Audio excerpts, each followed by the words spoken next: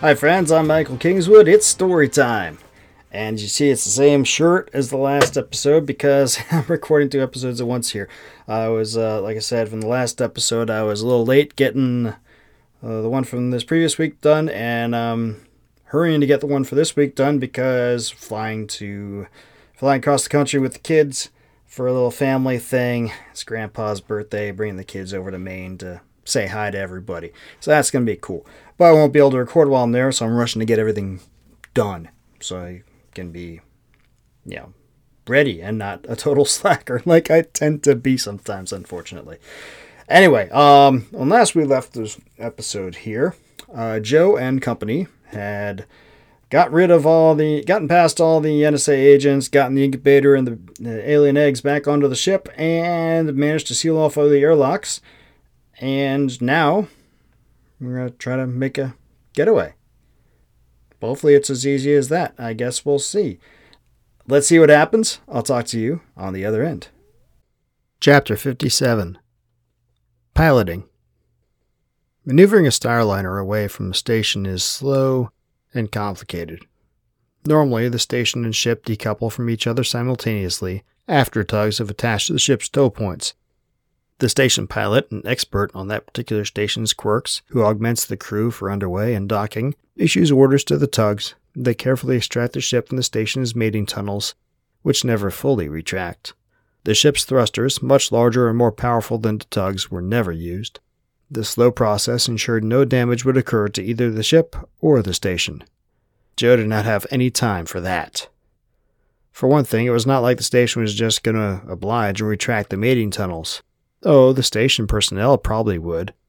They would not want the station to be damaged, but Joe doubted Chandini would allow them to do it.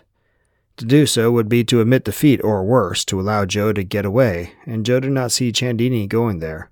Beyond that, every moment they lingered was a moment Chandini and her goons could try something else, like, for instance, an EVA into Agrippa's shuttle bay, which lay open to space.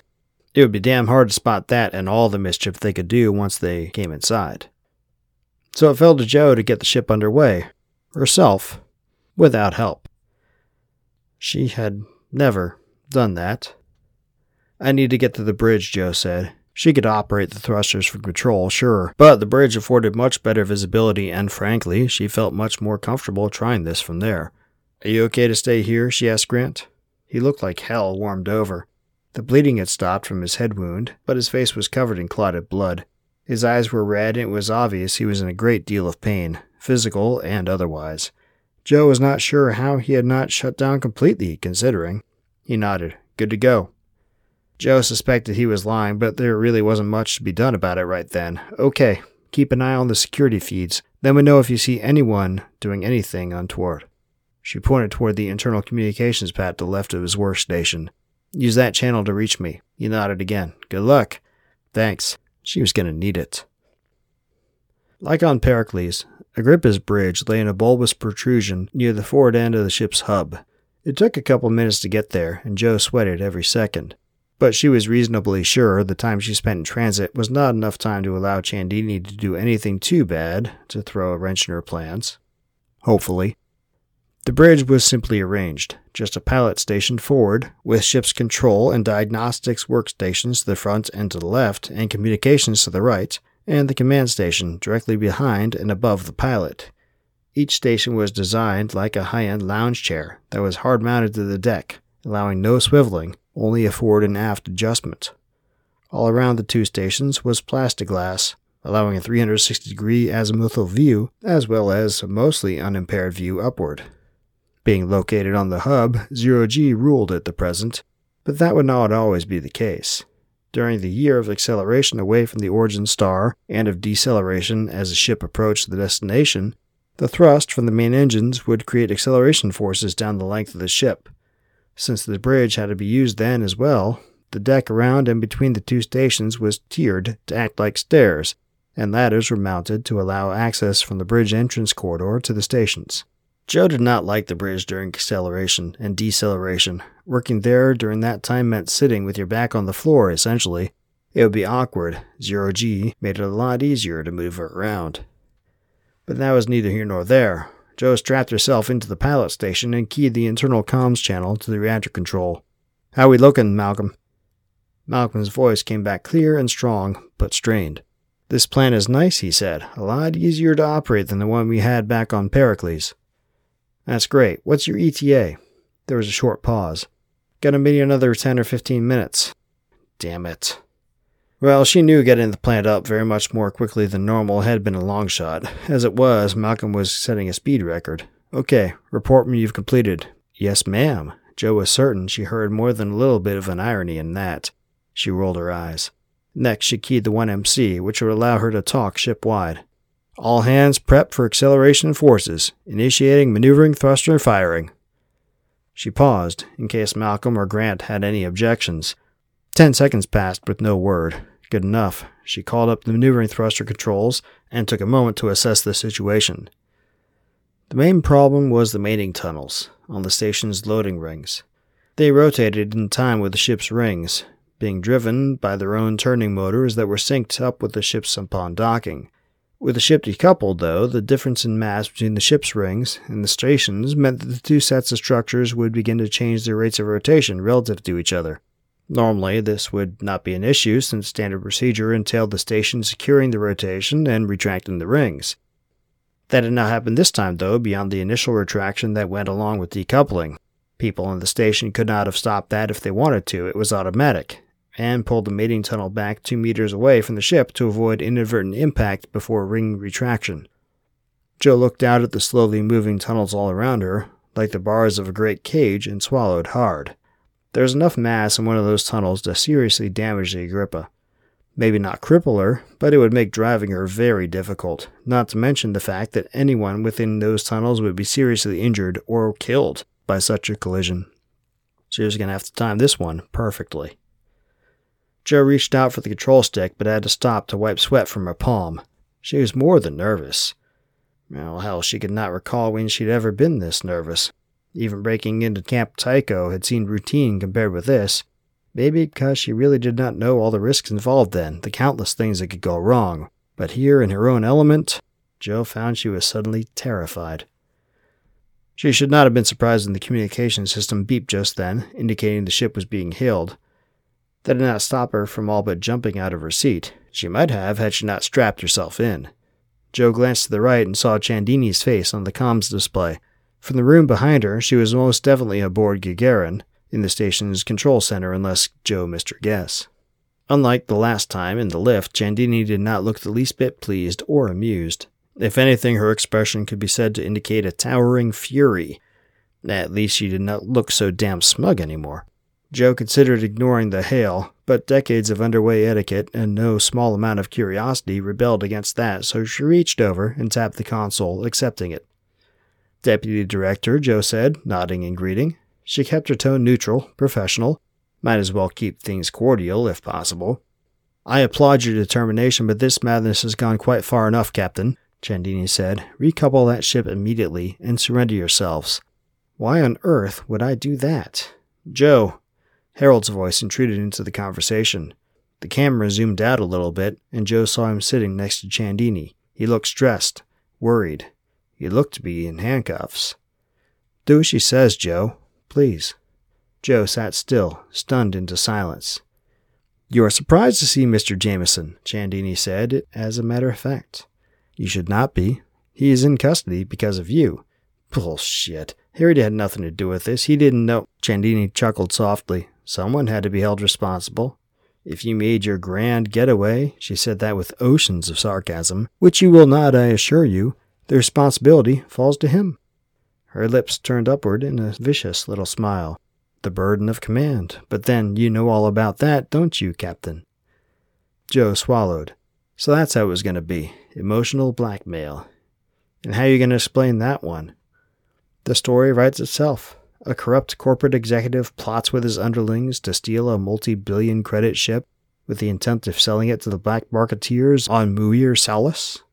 A pity that he got caught before he could meet his compatriots in orbit. Her brow furrowed. And still a greater pity that his accomplices were killed when they refused orders to surrender and heave to. She shook her head. The CO of the warship in pursuit received a nice decoration and a promotion, though, and McAllister's insurance more than covered the loss. Chandini's words caused a hollow feeling in the pit of Joe's stomach. Of course they would send a warship. She had considered that possibility and discounted it as being too public, impossible to cover up. Apparently she should not have. Agrippa had no weapons, save for the small arms for the crew in case of an encounter with pirates or some internal disturbance. There was no way they could fight off a warship if one was vectored at them. The only hope would be to outfly it. Joe did not place much hope there, but it was all she had. "Thank you for the warning," she said, then looked at Harold. "I'm sorry, Harry," and she meant it. The pain she felt, knowing that he was going to take the fall for this, was like a knife in the heart, but she could not turn back.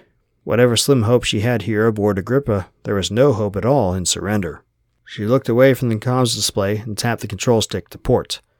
The starboard side thrusters fired, ever so briefly, pressing Joe against the side of her seat for a moment, and Agrippa began to move laterally. "Jesus Christ," someone said in the control station behind Chandini. "She's actually fucking doing it!" "Retract the landing rings," ordered an authoritative voice, causing Chandini to spin around. "No," she ordered, "do not touch those controls." Her voice was command itself, and would brook no objections. But, bless him, the station commander, it could only be him, and it was a he on Gagarin, a pleasantly efficient fellow whose name Joe could not remember just then, raised an objection anyhow. "But ma'am, if she hits those rings, it could destroy the ship and the loading rings both. We'd be risking a hull breach, depressurization." "Then the ship gets destroyed," Chandini snapped. She jabbed a finger at him, or at least Joe assumed it was a finger. It was hard to see from that angle. "If you touch those controls, you will never see the outside of a prison cell, I promise you." Silence. The kind of silence that only comes from sudden fear, followed her words. Chandini watched them all for a long several seconds, then turned back to Joe. Her lips were pressed together in a thin, angry line. "Have it your way, Captain." Just before the comms display went black, Joe thought for a moment that she saw the faintest shadow of a smile on Harold's face. Joe had no time to dwell on the future, whether hers or Harold's.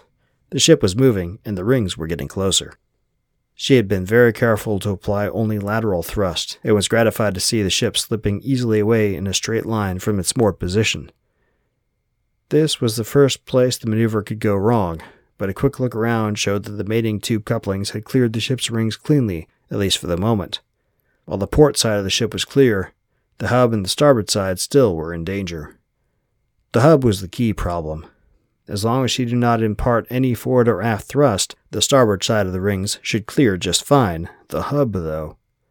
Go too slowly, and the mating tunnels would strike the hub straight on. The tunnels were not particularly resilient, and Agrippa's hub had been built to withstand up to 1.5 Gs of acceleration. But that was mostly in the bulkhead structure. The skin of the ship was relatively thin to conserve on mass.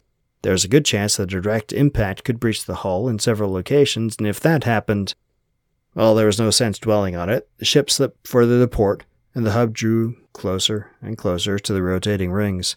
Fortunately, there were only 4 of them, but were they speeding up? Her eyes did not deceive her. The loading rings' rotation had begun to speed up markedly, and showed no signs of stopping. Joe hoped they had cleared all personnel out of them before doing that. Already the Gs would be well above Earth normal. Too much more, and they could injure some people. It would also make Joe's task that much harder. It was one thing to time a constantly moving object. An accelerating object, though. This was going to be bad. 100 meters. Sweat trickled down Joe's brow, and she wiped it away with annoyance. It was just flying. 50 meters. One of the tunnels was approaching. 20 meters. The tunnel swooped down through her field of vision, passing the hub to port. The next one was coming up quickly. It was now or never. Joe applied port thrust, a long, drawn-out burn that pressed her against the side of her seat again for several seconds. Agrippa began moving more quickly, shooting for the gap. Joe looked up and saw the next tunnel sweeping down toward her at what appeared to be great speed. She cringed. If it struck, it would crush the bridge and her with it like an aluminum can. Better than dying in a vacuum. The tunnel passed directly overhead, perilously near now. Joe braced herself. It would hit in a second. And then it was past, sweeping down the starboard side of Agrippa's hub with maybe centimeters to spare. If this had been an old science fiction movie, she would have expected to hear a swoosh, and just then, ludicrous as such a sound would have been in space, it seemed like it would have been fitting. More fitting than the silent brush with death that had just occurred. Joe breathed a sigh of relief and applied port thrust again, and just like that, the starboard side rings were clear as well. It was time to get the hell out of there. Chapter 58. Evasion. Joe keyed the 1MC. The ship has cleared the station. All hands report status. Almost immediately, Grant's voice came over the circuit. I almost knocked myself silly on that last maneuver, but I'm okay. Any sign of mischief? No, looks like we're clear. Okay, sit tight. Malcolm will be along in a couple minutes. No worries.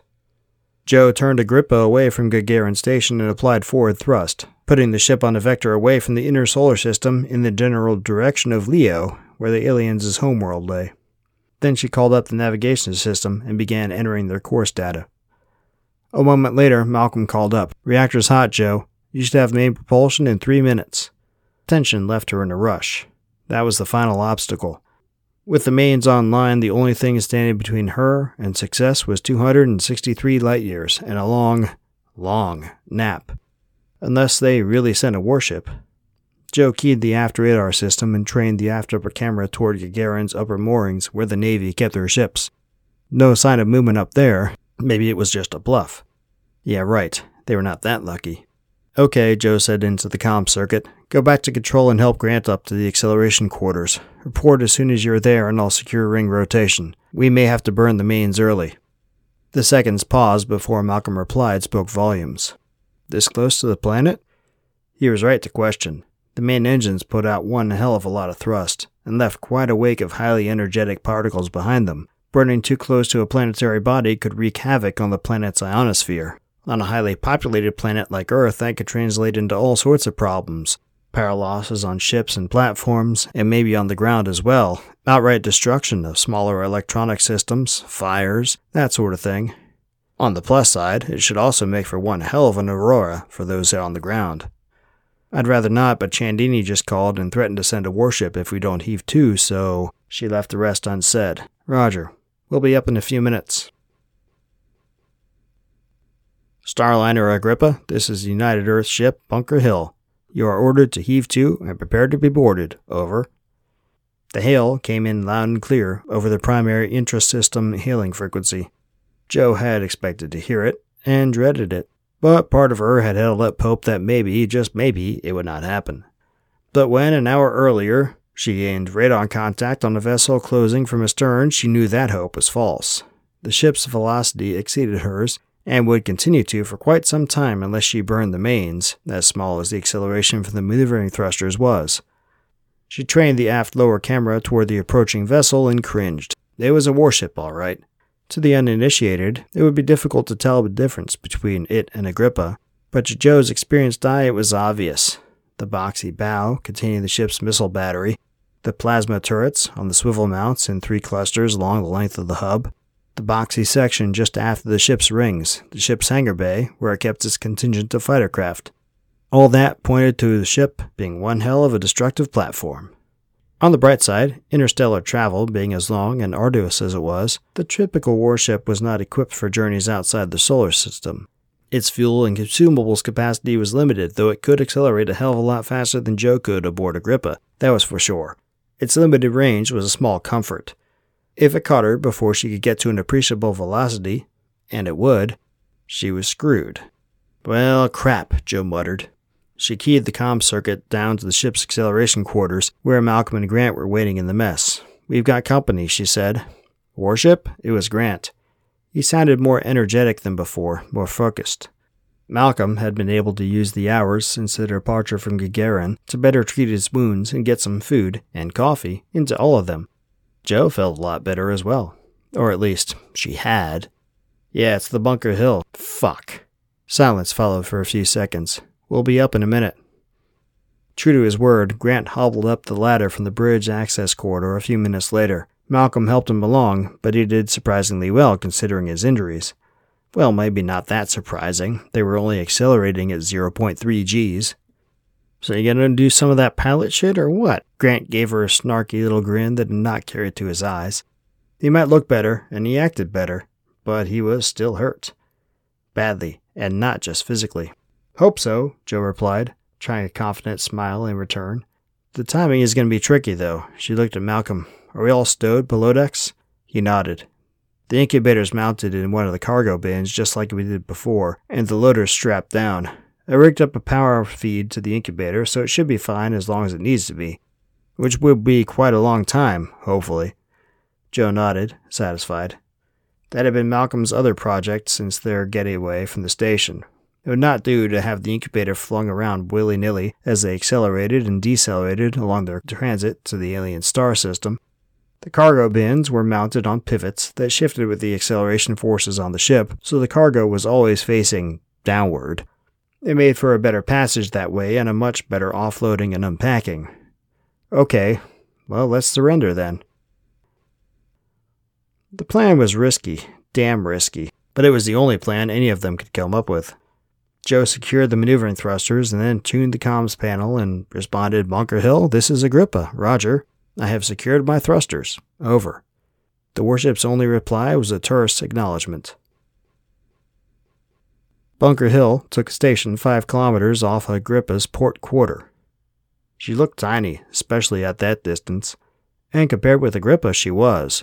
Warships did not need the cargo and consumables capacity of starliners, so while Agrippa measured 2.5 kilometers long, Bunker Hill probably measured half a kilometer total.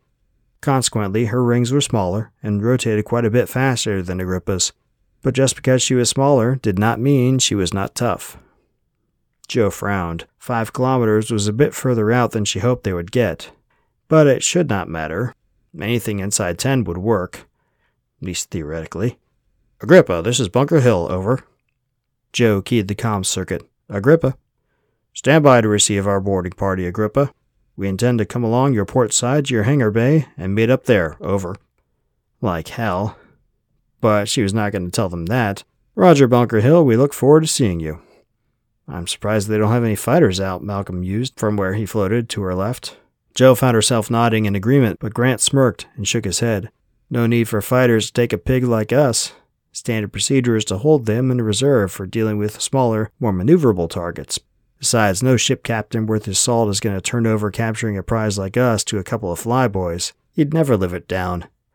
Joe looked askance at him. Malcolm did the same. What? I had friends in the Navy. Once upon a time. Joe rolled her eyes. Whatever the reason, she was glad for the lack of fighter cover. Had Bunker Hill put fighters out, their plan stood exactly 0 chance of working. As it was, Joe figured they had a 50-50 shot. She looked back at the camera display, which was zoomed in tight on Bunker Hill. The ship had one of her plasma turrets trained in their direction, but aside from that, could have just been sitting there for all Joe could tell. How long to launch the shuttle, do you think? Malcolm shrugged. 5 minutes, probably. Okay, go strap yourselves in. We'll be doing some wild maneuvers here. Malcolm and Grant grinned nervous but excited smiles. The 3 of them shook hands, and then the 2 men left the bridge. Joe pulled the straps tight around her shoulders and adjusted herself in the pilot seat. It seemed to take forever, but just a minute later, Malcolm called up the intercom. All set. Okay, stand by for G's. She looked back at the camera display. A moment later, a small craft launched from the belly of the Bunker Hill. Their shuttle, no doubt. It pivoted and fired thrusters, making a beeline for Agrippa. Joe watched the turret closely, hoping and praying that it would... There! The turret was training away as the shuttle came into its line of fire. Blue on blue makes for a bad day, and all that. It was time. Joe grabbed the control stick and initiated maximum thruster burn, pivoting Agrippa's stern and pointing it directly at the Bunker Hill. Then she hit the main engine controls. Full thrust. A deep rumbling sound filled the ship, and sudden acceleration well past Earth normal pressed Joe back into her seat. She looked at the camera, still trained on Bunker Hill, and smiled thinly as the ship was obscured by Agrippa's brilliant white wake. It was not a plasma gun, but it was almost as good. Agrippa's main engines worked by accelerating a large number of charged particles to high relativistic velocities and then channeling them through narrow nozzles in the main engine nacelles. Even if the Bunker Hill had had a warning, she would not have been able to evade the wake as fast as it was traveling, not at that range. Best case, and Joe fervently hoped they got the best case, the stream of particles would knock them for a loop, taking out their primary systems and causing havoc with their electronics. Worst case. Well, Joe did not really want to think about it, but worst case, the ship might get torn apart. But that was only likely if she was close, real close. Joe grabbed the stick and pulled back. The maneuvering thrusters pitched Agrippa up nearly 90 degrees, back toward their desired heading and accelerating all the way. As they gained distance and bearing from the encounter site, Joe slewed the aft upper camera back toward the bunker hill. She was just emerging from the glowing wake, turning end over end out of control. The missile battery forward was twisted, like some great fist had punched it from the side, knocking it askew. One of the rings was venting. Joe could see a stream of gases leaking out. Quite a large stream, actually. Joe cringed. She hoped the ship's interior bulkheads had held, otherwise they were in big trouble. Regardless, that crew had enough to deal with that they were not going to bother Joe and her crew anytime soon. But there was no sign of the shuttle. Guilt crashed onto Joe's shoulders. She had very likely just killed a whole bunch of people, dozens, maybe more. The fact that it was necessary, that she had no choice in the matter, did not help. It was one thing to know that people under her command, Grant and Thomas, had killed people during their mission. They had taken pains to avoid it if they could, using flashbangs and the like, but she had no doubt some of the troops on Gagarin had been killed. But it was something else when she did it herself. She was unprepared for it. Completely unprepared. Joe was crying. She hated it, but she was. There was no time for this. But she kept right on crying, nonetheless. It did not stop for a long, long time. Chapter 59. Asleep Beneath the Stars. Joe tapped the cryosuspension tank's control panel, and its transparent lid slid up into place with a soft click. Grant was already asleep, looking peacefully at rest. It was more peaceful than he had appeared in days. Joe glanced at the cryotech next to Grant's, where Malcolm also lay asleep, his tank's lid already frosted over. She smiled slightly and whispered, "See you in 70 years or so." Then she turned away. She stood alone in the cryo chamber for a moment, looking at the long line of tanks that normally would have housed Agrippa's entire crew for the periods of their journey when they were not asleep. Dozens of tanks crammed closely together to save on space, and only 2 in use. 3, momentarily. The pain of her guilt for what she had done to the Bunker Hills crew still hung on Joe like a heavy cloak, but she had herself back under control at least. It took a while, and she had remained on the bridge alone until the worst of it had passed. In that time, she had adjusted the engine settings to achieve the normal 1 Earth normal G acceleration and verify their course to the alien's home system was laid incorrectly. Then she went below to rejoin Malcolm and Grant. They ate a small victory feast, although victory was probably not the right word for it, considering how much they had paid to get where they were, and the fact that even now there was a good chance their mission would still end in failure. But there was cause for celebration nonetheless, so they managed. The following hours contained a myriad of tasks to prepare the ship for their long slumber, from programming the vegetation feeding cycles and hydroponics to securing power and supplies to the cryosuspension tanks they would not be putting to use, and there were a lot of them, over 5,000 total. The preparations were tiring, but no one complained. They would soon get more than enough sleep to compensate for it. Joe stepped over to the display screen on the wall near the cryochamber's door and, one last time, called up the navigation system. The course looked good. Programmed wake-up contingencies were all proper, as was the final arrival wake-up point.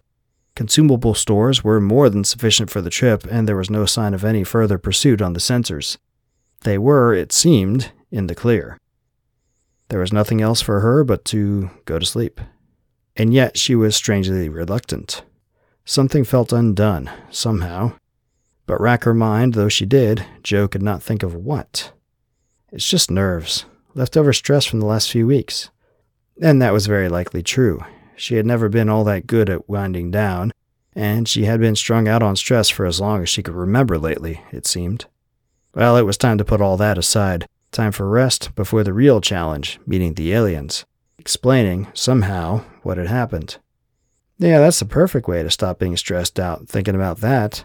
Joe shook her head and snorted at herself. Enough delaying. She slid off her fatigues and undershirt, all the way to her bra and panties. Then she slipped into her cryotank and pulled the thermal blanket up over her body. This was the part she hated, but she always insisted on being the last one in. It seemed fitting as the captain. So she had long ago taught herself how to insert her own IV, hook up her own EKG and EEG probes. Finally, she strapped the breathing mask over her face and tapped the control pad. There was one built into the interior of every tank as well as an exterior one, just for this reason. Gas began flowing into her breathing mask, and she felt a cool fluid enter her veins from the IV. Immediately, she began to feel drowsy. As always, and she had never been able to stop herself from doing this, she fought the feeling, trying to remain conscious and alert. But the drugs won out, as they always did. The last thing she saw before drifting off was the tank's lid sliding shut. Well, it's sleepy time. That's what happens after you blow away a warship. Of course, they didn't blow away a warship. They blew away the warship shuttle and damaged it. Which, shame on the warship for not thinking about those great big engines. That could have given them some trouble. But, how often does a Starliner really offer resistance to a destroyer like that? Probably never. So, Joe kind of got the drop on him. At least that's my story, and I'm sticking to it. And since I wrote it, that's what mattered. That's what happened. Yeah. Right. But, obviously, even if, obviously that's weighing on Joe a bit, and it would weigh on me too. But now, hey, off to the stars. 260 light years and 70-some years later in cryostasis. And we'll see what happens when everybody wakes up. Should be interesting. I know you can't wait to hear what's going to happen next because, hey, you've been here this long. You got to love the story. But it's not too late to go buy it. Especially since, now that you know that you liked it so much, hook a brother up by buying a copy. Or, if you don't want to do that, that's cool. Go share this website and share the podcast, rather, with everybody around. Everybody you know. Help spread the word about the awesomeness around here. Come by the website, sign up for the newsletter so you know what's going on. And if you really want to be cool, become a member of the website. A couple bucks a month, get you some free stories, get you a few other things. You can see it on the supporting patronage page. It's set up like Patreon used to be. I used to be on Patreon, but when they started kicking people off 3-4 years ago, I said, screw these guys, I'm out, and figured out how to make my own membership, which I completely control, which I think is a lot better. Anyway, if you like what I'm doing, want to support with a couple bucks a month, cool. Otherwise, hey, go buy books, go tell everybody that you like what I'm doing, and hey, it'd be great. That's all I got for now. Hope you guys enjoyed these chapters and come back next week. Again, about 2 more weeks, we'll have this whole thing done with the Pericles Conspiracy because there's 4 more chapters. And then we'll move on to shorter stories, which will be good in their own way. Again, thanks for listening in. Hope you liked it. Come back next time, but until then, don't do anything I wouldn't do.